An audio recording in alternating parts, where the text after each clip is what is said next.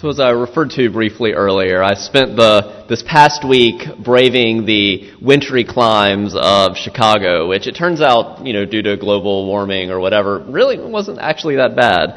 I spent the last week taking a week-long crash course in Unitarian Universalist history. Now, I'm not sure I fully appreciated in advance, I just hadn't really thought all the way through it, that I had signed up to spend 5 days straight, 9 a.m. to 5 p.m., sitting through history lectures. That's a full 40-hour work week of all history all the time. Now, fortunately, the professor was engaging, and my classmates were smart and interesting, and there were presentations and discussions to balance out the lectures. Now, this class is one task in a long list of requirements necessary for me to come fully into fellowship with the Unitarian Universalist Association. And when I was sharing that long list of requirements with one of my friends, his response was, "I didn't know you had to work so hard to hang a question mark around your neck." What he meant, I think, is that, and this is someone who's actually highly sympathetic to Unitarian Universalism, but what I think he meant is that UUism is famously comfortable with diversity, ambiguity, and pluralism. As the joke goes, where there are 3 UUs, there are at least 8 opinions. And as a whole, we UUs can be better sometimes at asking the hard questions than at reaching any definitive answers, and sometimes saying maybe there isn't a definitive answer. So as I've reflected on my friend's good-natured joke that I didn't know you had to work so hard to hang that question mark around your neck, I think my considered response is that all the hard work and time required to be what's called in final fellowship with the Unitarian Universalist Association, which I think will happen for me sometime around 2017 is the current prediction. Seriously. That I think all that hard work and time is precisely a response to what is necessary to responsibly hanging that metaphorical question mark around your neck. I love being part of a congregation that includes atheists and Christians, Buddhists and humanists, Jews and pagans, all under the big tent of Unitarian Universalism.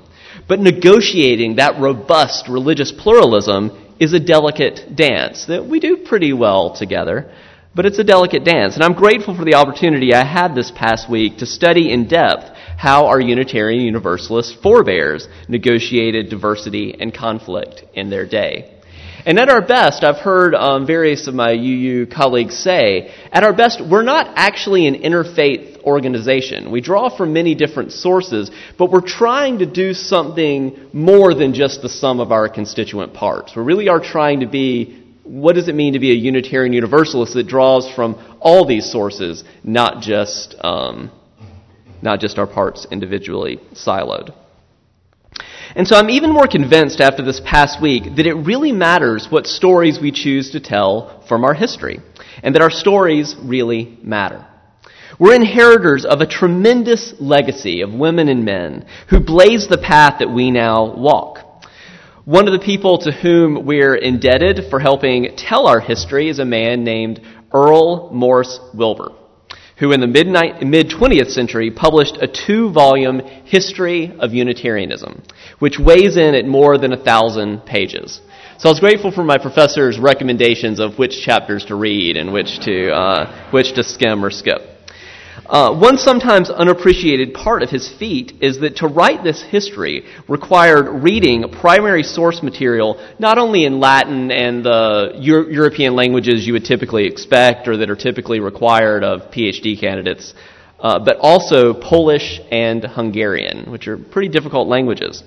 As one of many anecdotes of why languages such as Polish and Hungarian came to be vital to Unitarianism, the history's first and only Unitarian king, we do have one, was John Sigismund of Transylvania. He actually passed in 1568 a landmark act of religious toleration and freedom of conscience. Now, it wasn't for everybody. It was only for about 4 groups. I think the Catholics, the Lutherans, the Reformers, and the Unitarians, because he was one.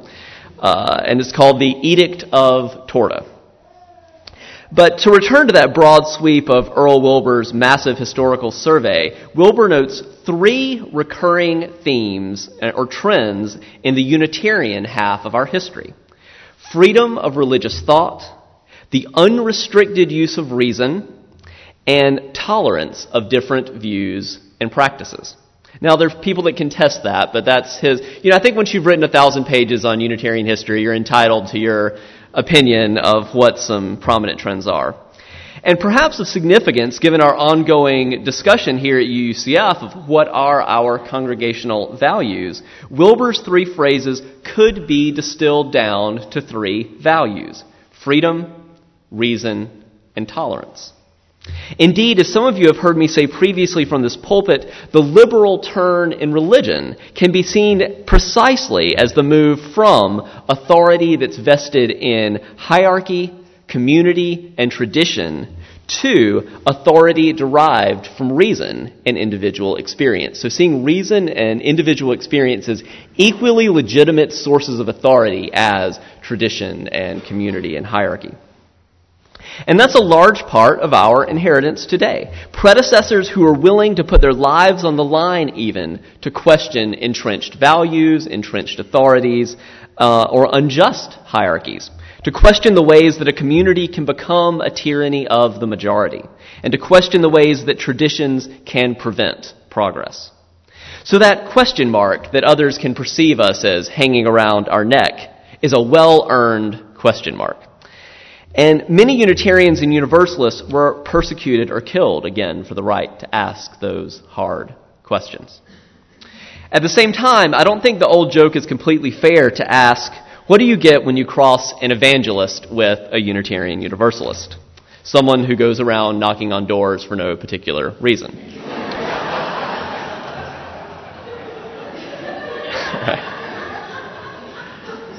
So, first of all, to contend with that joke, though there's some truth there. Wilber's three values point out whom we have been historically as Unitarian Universalists. And in contrast, individuals and groups that do not value freedom, that don't value reason, and that don't value tolerance may well feel displaced within or by our movement. And that can make us uncomfortable. We like to be an inclusive, a welcoming people. But people that aren't about freedom and reason and tolerance often don't feel welcome in our communities, and there's a reason for that, despite how large and how big the UU tent can be. Rebecca Ann Parker, who I mentioned earlier, is the president of Starr King School for the Ministry in Berkeley, California, a very conservative place, has pointed out that there are some theological options that are outside the pale, even for Unitarian Universalists, even as broadly inclusive theologically as UUism is. She says we have room for many different understandings of God or for people who don't believe in God. But you can't be a Unitarian Universalist. And we don't like to hear that, right? We like to say, you might be a Unitarian Universalist if, or you may be a UU and not know it. But she actually is inviting us to consider that you can't be a Unitarian Universalist and hold the view that God is the all-powerful determiner of everything that happens. Such a view would violate the cherished UU value of human freedom and responsibility. Second, she would say you can't believe many different perspectives. You can believe many different perspectives about the afterlife. You can believe that there's no afterlife and find a comfortable place for yourself within Unitarian Universalism. But you can't believe that there will be an eternal separation of the saved from the damned, in which the good are rewarded with eternal bliss and the damned are punished with eternal suffering. Such a view would violate our first principle that all people have inherent worth and dignity. Even more problematically, it would violate the entire Universalist half of our heritage, which holds that whatever we mean by salvation is universal and not limited to some group. Now, you can believe that we create hell for earth, hell on earth for ourselves. You can definitely believe that. Third, and there's only one more after this. Third, many UUs are understandably more drawn to one or more of the 6 sources. If you look at our 6 sources in our order of service, Many UUs are understandably drawn more to one or a few than all of them for a variety of reasons related to personal proclivities or backgrounds. You may feel more comfortable coming to the Buddhist group versus the Servetus group versus the Humanist group. But you can't be a Unitarian Universalist and believe that one religion encompasses the exclusive final truth for all times and places. Historically, there have been hard-fought battles in our tradition, particularly with some individuals and groups who wanted to keep Christianity front and central and exclusive and primary. But the decisive shift was eventually toward a robust religious pluralism that explicitly includes the Jewish and Christian tradition, but as only one of many legitimate sources of authority. Fourth, you can believe many different views about this world and even about the next world, but you can't hold the view that salvation is to be found solely beyond this world. There is a long-standing tradition in Unitarian Universalism of valuing this world and this life here and now. So importantly, what I've been describing is by no means a creed. This is not, if you really read through what I've been saying, this is not something that you could set up before a new member class and say, do you believe all these things? I've just been naming a few things that you can't believe and still be perhaps arguably within the circle, the increasingly wide circle that UUs are trying to draw. In each case that I've been exploring, the starting point is exactly the opposite of that. It's the wide, expansive number of positions that you can hold and be fully comfortable within UUism. And as a rule, I'm generally more in favor of emphasizing that large swath of beliefs and practices that our tradition includes, and gratefully includes. But there are lessons from our history about what our predecessors have found as incompatible with core values like freedom, reason, and tolerance. And maybe you can find a way to be even more inclusive than that. And if so, let's talk. Now, speaking of our historical tradition, one of the stereotypes of Unitarian Universalism is that our young people, and perhaps some of our adult members as well, often know more about Buddhism, for example, than they do about Unitarian Universalism. Some of the statistics I've seen are that 85 to 90% of UUs today were not raised at Unitarian Universalists. So we'll do a quick test. How many of you here today were raised Unitarian Universalist? How many of you were not raised Unitarian Universalists? The statistics don't lie in this case. All right. So the question becomes, what happened to all those young people, right, that were raised Unitarian Universalists? Where are they? They're Buddhist, right. Not there's anything wrong with that, yeah. So the stereotype is that our children may share our ideals in the abstract, but feel no loyalty to the institution that gives those values validity and viability long term. Not validity, viability. Fortunately, efforts are being made in our religious education curricula to emphasize UU history and practice. But we continue to be better as a whole and as a people as at individualism than at institutionalism. One of the great examples of this from UU history is in the 19th century, when people think of what's a famous Unitarian from the 19th century, some people would often go to Emerson first. But perhaps one of the most important ones was actually a guy named Henry Bellows. And what he did was help found the National Conference of Unitarians. If you'll remember, Emerson stopped being a Unitarian. He walked out of his Unitarian church and preferred to go on the Lyceum circuit, partially because his wife died and left him a lot of money, which made that possible. But Henry Bellows is much more a reason that modern Unitarianism exists, because he did the hard work of bringing these independent of herding the cats in the 19th century, whereas Emerson just went out and wrote some brilliant essays that we're grateful for. And that gets back to the stories that we tell mattered. Are we always just telling the story of Emersonian individualism? Are we ever telling the story of people like Henry Bellows? So if we value the principles and sources of Unitarian Universalism and want them to be available for future generations, then we need to look beyond even our local congregations to the past, present, and future of the broader Unitarian Universalist movement. And part of how we can do that is by learning the stories of our successes and failures as a movement. For this morning, because I doubt any of you want to be here for a repeat of the 40-hour UU History Marathon, I don't think you want that in sermon form this morning. I'm going to limit myself to just a few more highlights from UU History, and I'll continue to weave pieces of UU History into future sermons and classes, of course. So in telling the story of the two historical streams, Proto-Unitarianism and Proto-Universalism, that followed intersecting paths, eventually became more formalized, and eventually merged in 1961 to become consolidated. Thank you. The lawyers are going to get on me. Thank you, Danielle. To become Unitarian Universalism. I could rewind the clock. Yeah, no, I really like merger better, though. Consolidation just seems awkward. But yeah, it's apparently really important, I'm told. I could rewind the clock all the way back to early Christian history and to the battles of early church leaders like Arius and Athanasius in the 4th century over defining the nature and character of Jesus in relationship to God. And it was probably an early sign that I would be drawn to UUism that I was always convinced more by Arius. I was like, actually, I think Arius was right,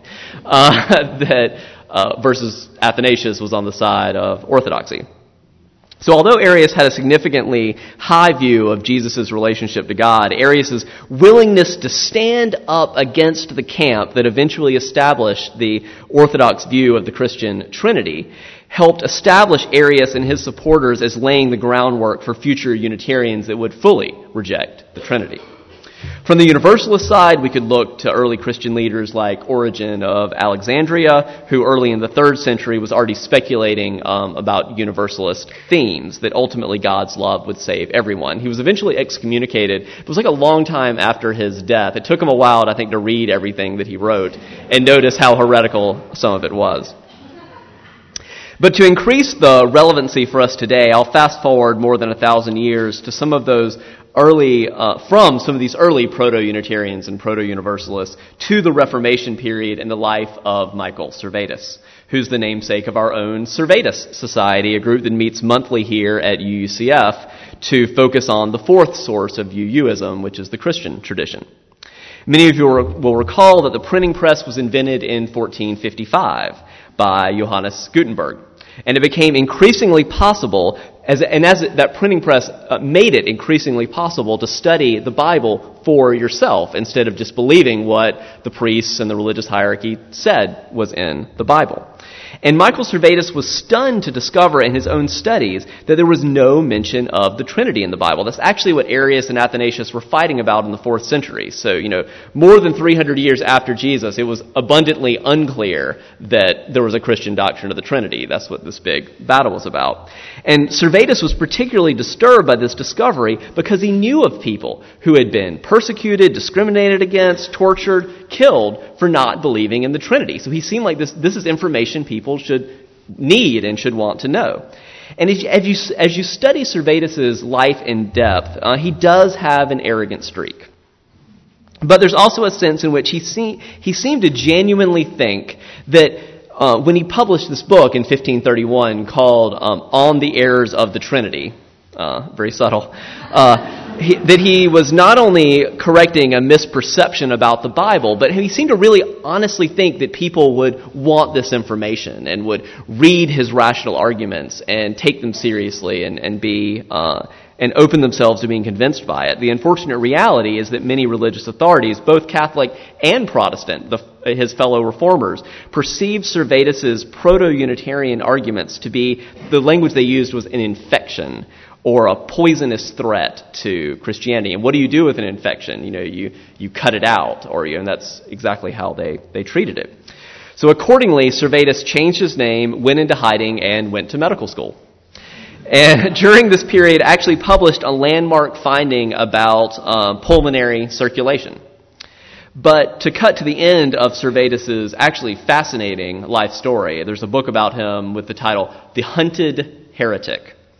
Servetus was eventually found, tried, and executed in John Calvin's Geneva for the crimes of anti-Trinitarianism and anti-paedo-baptism, which means he was against baptizing infants. He thought you should have to be an adult and really understand what you were getting into.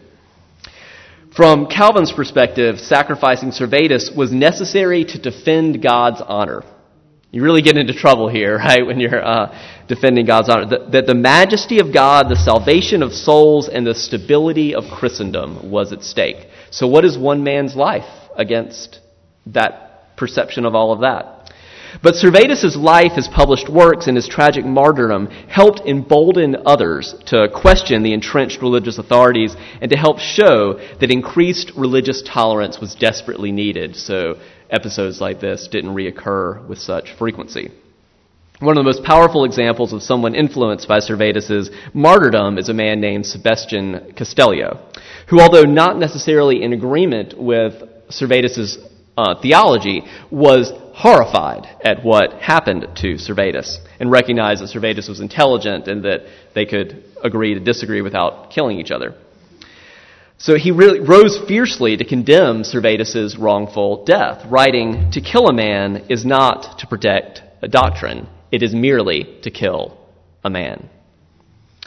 Today, the choice to name our UU Christian group the Servetus Society is to remind ourselves of how hard fought and how vital it is to protect each individual's right to the free and responsible search for truth and meaning. At the same time, in talking about all the trouble that early Unitarians and Universalists got into for rejecting the Trinity and rejecting the idea of the eternal torment in hell, it's important also to emphasize how much more complicated the two movements ultimately were, as well as that they really just became about much more than just rejecting some tenet of Christian orthodoxy.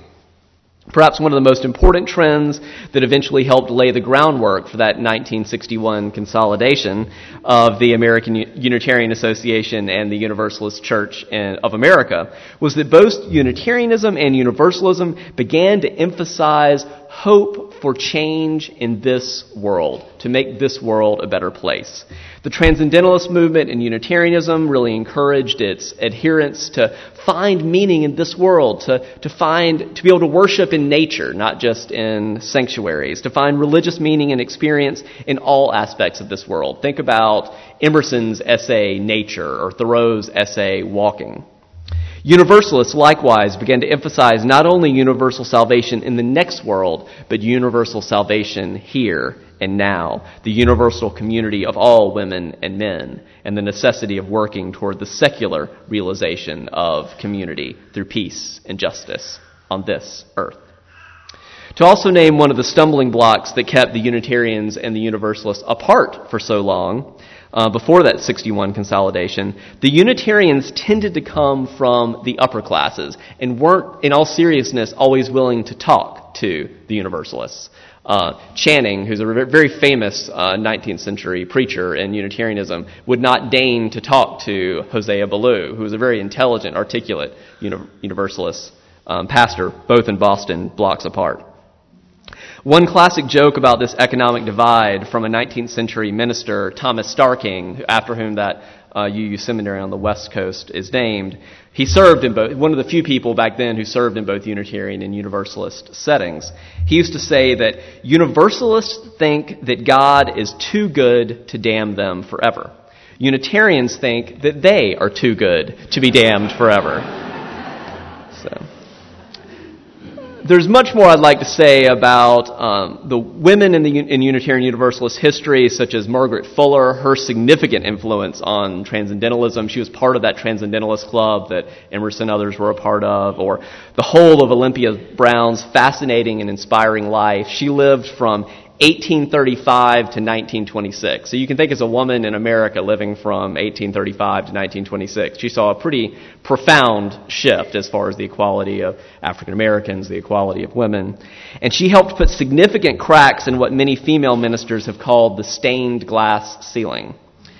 In 1861, Olympia Brown forced her way into the halls of the male-only theological education institution through the sheer force of her will. She was actually written a letter by the president that said something along the lines of, I really don't think that God wants women to be ministers. But he didn't actually say she couldn't come. He just said that in his opinion, he thought that, so she came anyway and got a theological education in 1861 and was the first woman to achieve full ministerial standing recognized by a denomination. There's actually an amazing book called Prophetic Sisterhood about all of the particularly Universalist women in the second half of the 19th century, about their stories, they basically went and took in the West all the pulpits that these Harvard-educated men wouldn't deign to take, and did really, really well in them. And so and then they would occasionally send Harvard men to go out there and help them, and they were terrible, right? So these men that were just fresh out of Harvard were terrible pastors, and they really changed the way that ministry is done, even to this day. But both Olympia Brown and Margaret Fuller deserve sermons of their own at a future date, as do the fascinating histories around the humanist controversy in Unitarian Universalism, the black empowerment controversy, which rocked our denomination in the late 60s. There were walkouts, there were really a lot of wrestling over money and power, both challenging and, really it still has reverberations to this day. And so many other fascinating figures and groups that have shaped our movement. But as a note in closing, as I've been working my way through this long required reading list for the Ministerial Fellowship Committee, which is the credentialing body of the Unitarian Universalist Association, I've been struck by the relatively small number of sermons that are actually required reading to become a UU minister. Among the required sermons, I'd mentioned earlier William Ellery Channing. He has an 1819 sermon called Unitarian Christianity, which is very landmark in making pastors feel like they had permission to ask some questions that people hadn't felt they had permission to ask. He has an 1828 sermon called Likeness to God, which has very positive views about human nature, as opposed to very negative views like all humans are depraved, which comes out of Calvinism, as well as Theodore Parker's 1841 sermon, The Transient and the Permanent in Christianity. Now, perhaps if the doors were opened much beyond these unarguably important historic sermons, too many egos would get wounded about whose sermons were included and excluded from the required list. But I did begin to reflect on what it might look like to preach a sermon in a Unitarian Universalist congregation in the early 21st century that would, in time, become required reading for all Unitarian Universalist ministers. Now, I don't have the answer to that yet, but I'll let you know if I come up with a sermon that's that paradigm shifting. But perhaps the larger point is that studying UU history not only helps us avoid an unintentional or harmful or unnecessary repetition of our history where we've gone wrong, but also challenges us to make a difference in the world that makes history for future generations. And even as I look forward to continuing to explore with all of you about how we individually and how the UUCF collectively may be called to make UU history, I'd like to invite us to re-experience a piece of Unitarian Universalist history. In 1961, 1 year before the official consolidation, not merger, the Unitarians and the Universalists came together separately in Boston, which is like UU Mecca, if you haven't figured that out at this point. Each group voted overwhelmingly for consolidation. And the delegates present on that historic occasion said that the real emotional climax of the deliberations, which have been going on for really decades, came as the two groups joined together after the vote for worship. As they collectively streamed into the sanctuary as a new, united and uniting body, they sang the processional hymn, As Tranquil Streams. And that hymn had been written reflecting on this really century-long process of how long it took the UUs to totally merge together. It was written about their growing closeness as a denomination. They sang this hymn over and over until every one of the delegates was all in the sanctuary. So as with so many moments in history, we should recognize that the vote could have been otherwise, and often almost was, and was the other way in previous years. Something kept them separate. But in this case, years of work and hope resulted in inclusivity and unity. And our sixth principle holds up that lofty goal of world community with peace, liberty, and justice for all. But history shows us how difficult it was for even two liberal denominations with so much in common to actually merge. But we have to start somewhere. Yeah, right. As we sing together this historic hymn that recalls a bold step forward for unity, May we all be inspired in our ongoing hope and work for greater peace, for greater liberty, for greater justice for all.